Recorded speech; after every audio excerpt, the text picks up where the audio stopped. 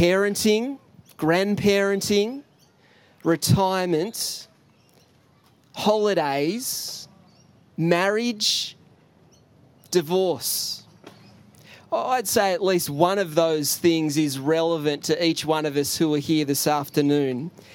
And perhaps you feel let down by one or some of those things. It occurs to me that we live in a world that is filled with unsatisfied people. And often it's those things, or the lack thereof them, that we feel are letting us down. The sex, the money, the work isn't coming through. And I wonder if you've noticed this. When this happens, we'll often do one of two things. We might blame the object and then move on to another. A new job, a new life partner. Surely the next one will be better. Or we can just become a little miserable. Life isn't all that I imagined it to be when I was young and idealistic, and we become the grumpy older person who actually might still be quite young, a teenager even, jaded by the reality of this life. C.S. Lewis has got a book called Mere Christianity and a little chapter on hope. And he says this: most people, if they had really learned to look into their own hearts, they would know that they do want, and want acutely, something that cannot be had in this world. He says there are all sorts of things in this world that offer to give it to you, but they never quite keep their promise. The longing which arises in us when we first fall in love, or first think of some foreign country, or first take up some object that excites us, are longings which no marriage, no travel, no learning can really satisfy. He goes on, I'm not now speaking of what would be ordinarily called unsuccessful marriages or holidays or careers. I'm speaking of the best possible ones. There was something we grasped at in that first moment of longing which just fades away in the reality. He says, I think everyone knows what I mean. The wife may be a good wife, and the hotels and scenery may have been excellent, and the chemistry may be a very interesting job, but something has evaded us. Yeah, I wonder if that resonates with you in some way or another, or do you feel completely satisfied right now? This afternoon, we're diving back into the first century. We picture Jesus sitting down by a well, obviously tired from the journey, dirty, sweaty, smelly, thirsty. He's headed to Galilee. We're told he's travelling through Samaria. And you may or may not know that Jesus is a Jew, and the Jews and the Samaritans don't get on. The Samaritans were sort of like half-caste Jews, and typically a Jew wouldn't go through Samaria, they'd go all the way around.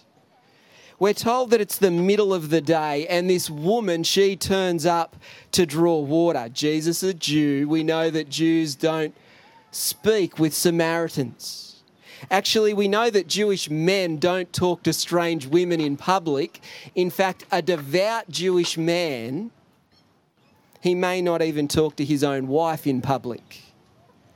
And this particular woman who's there drawing water from the well on her own in the middle of the day, it suggests that she's socially isolated.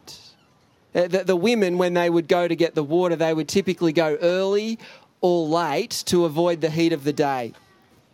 And they'd go together. It was a community activity, but she's alone and it's the heat of the day. This woman is isolated by her race and her religion. She's a Samaritan. She's isolated by her gender, and we know later from her morality too. She's even been rejected by her own people. This is a woman right on the margins of society, probably not feeling so satisfied with life. Now, I don't know if you consider yourself to be someone who's good at following etiquette.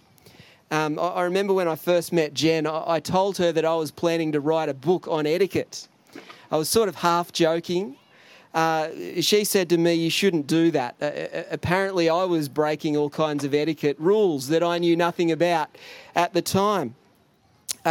We're trying to teach our kids etiquette, table manners. You notice here, Jesus, he breaks all the etiquette. He breaks the rules. He speaks to this woman in verse 7 and he says, will you give me a drink?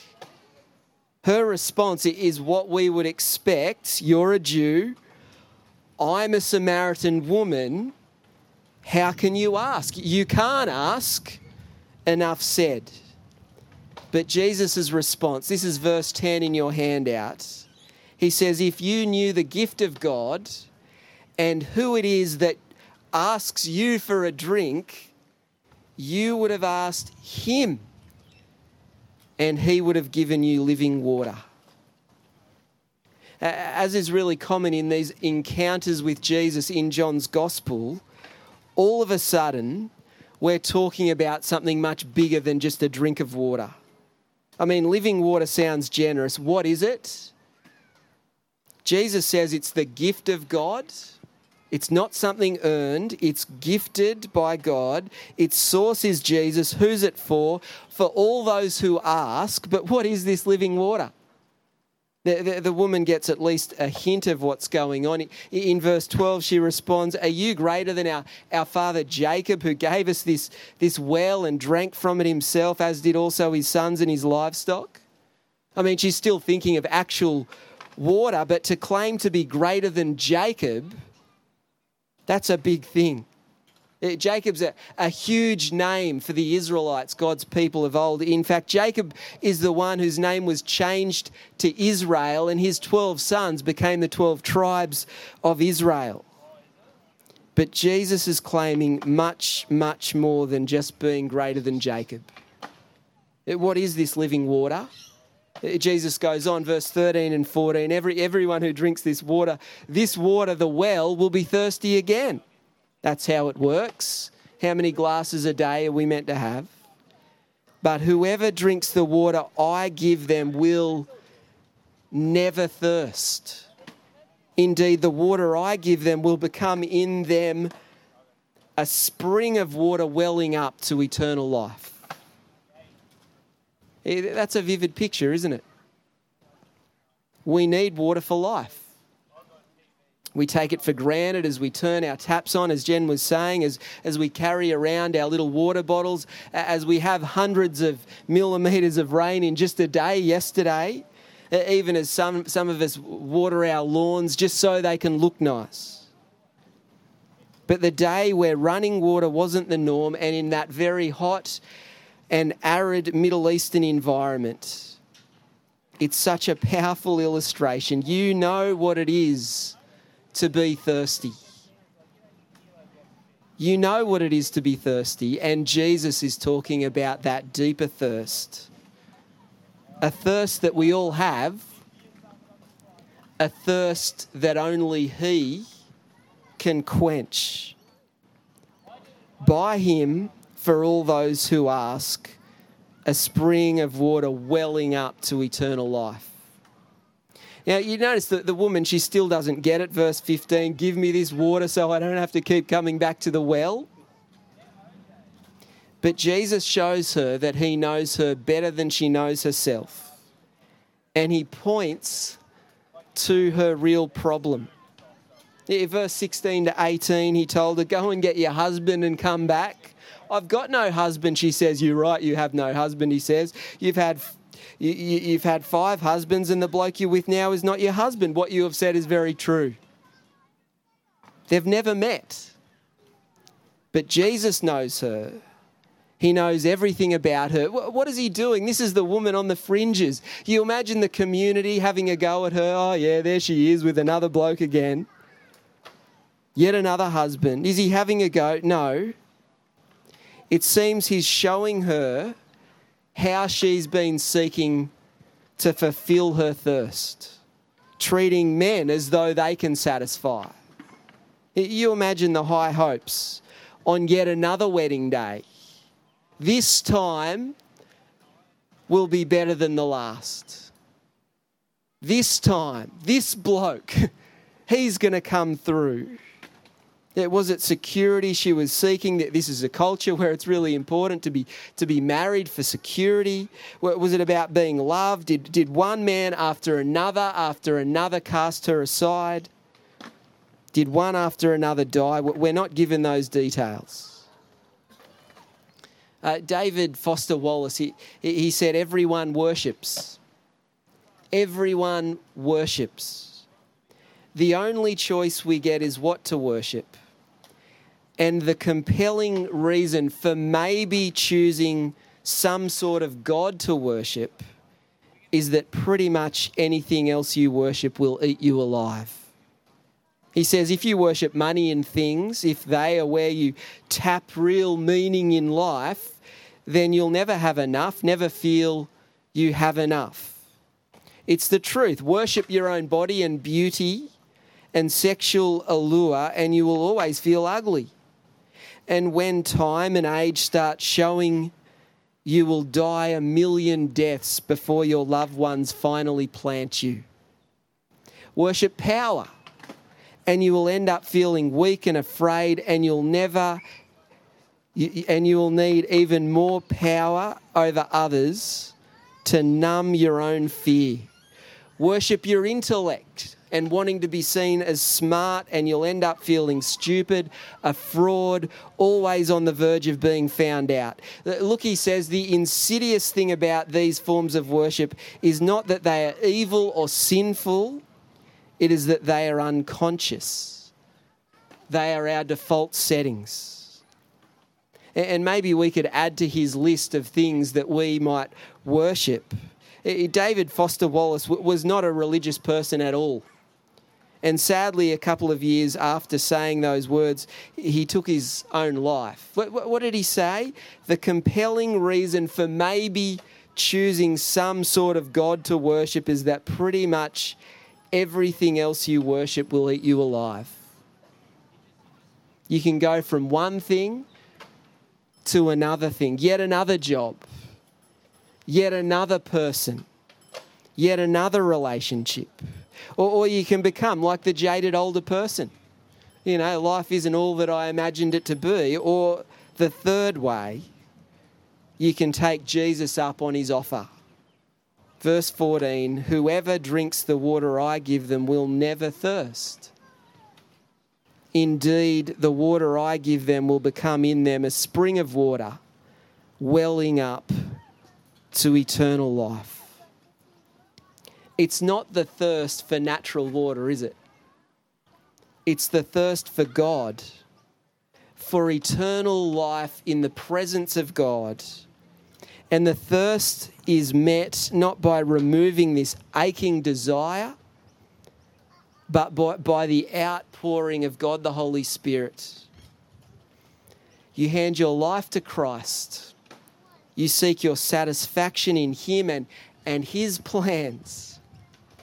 I don't know if you know, if you've heard this story before, it's not in your handout, but as the narrative progresses, this woman who is on the margins of society, she goes back to her town and she tells her community, come and see this man who told me everything I ever did. And on the basis of her testimony, many believe. They come out to meet Jesus and they say to the woman in verse 42 of this same chapter, they say, we no longer believe just because of what you said. Now we have heard for ourselves, and we know that this man really is the Saviour of the world. It occurs to me that we live in a world filled with unsatisfied people.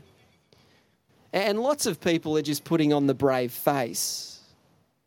This afternoon, I simply want to encourage you to find your satisfaction in Jesus. In his chapter on hope in Mere Christianity, C.S. Lewis says, if I find in myself a desire which no experience in this world can satisfy, the most probable explanation is that I was made for another world. The Bible's clear claim is that this life is just the beginning, and Jesus is the source of this living water that wells up to life eternal, which begins today and goes on forever. It's for all those who ask. It's a gift of God, and Jesus is the source. If you haven't thought about this before, I really want to encourage you to keep thinking about it. There's a QR code on that handout. You can use that and just click the box. I want to think more about Christianity, and we'll follow you up. And if you're someone who has put your trust in Jesus already, can I encourage you, when you're tempted to buy a new toy and seek satisfaction in that, or find some new relationship and seek satisfaction in that, remember where true satisfaction comes from. Not the new lawnmower, but in Jesus. Let's pray. Dear Heavenly Father, we want to thank you for the way that Jesus related to that Samaritan woman, a woman on the margins, a woman who would not have been satisfied in any way. Lord, we thank you that, like her, we can find our satisfaction in you, and that in Jesus we have life now, but also life eternal. Lord God, I pray that each one here would know this, and we pray too, Lord, that many, many people in our region would find satisfaction in Jesus, our King. And we pray in his great name. Amen.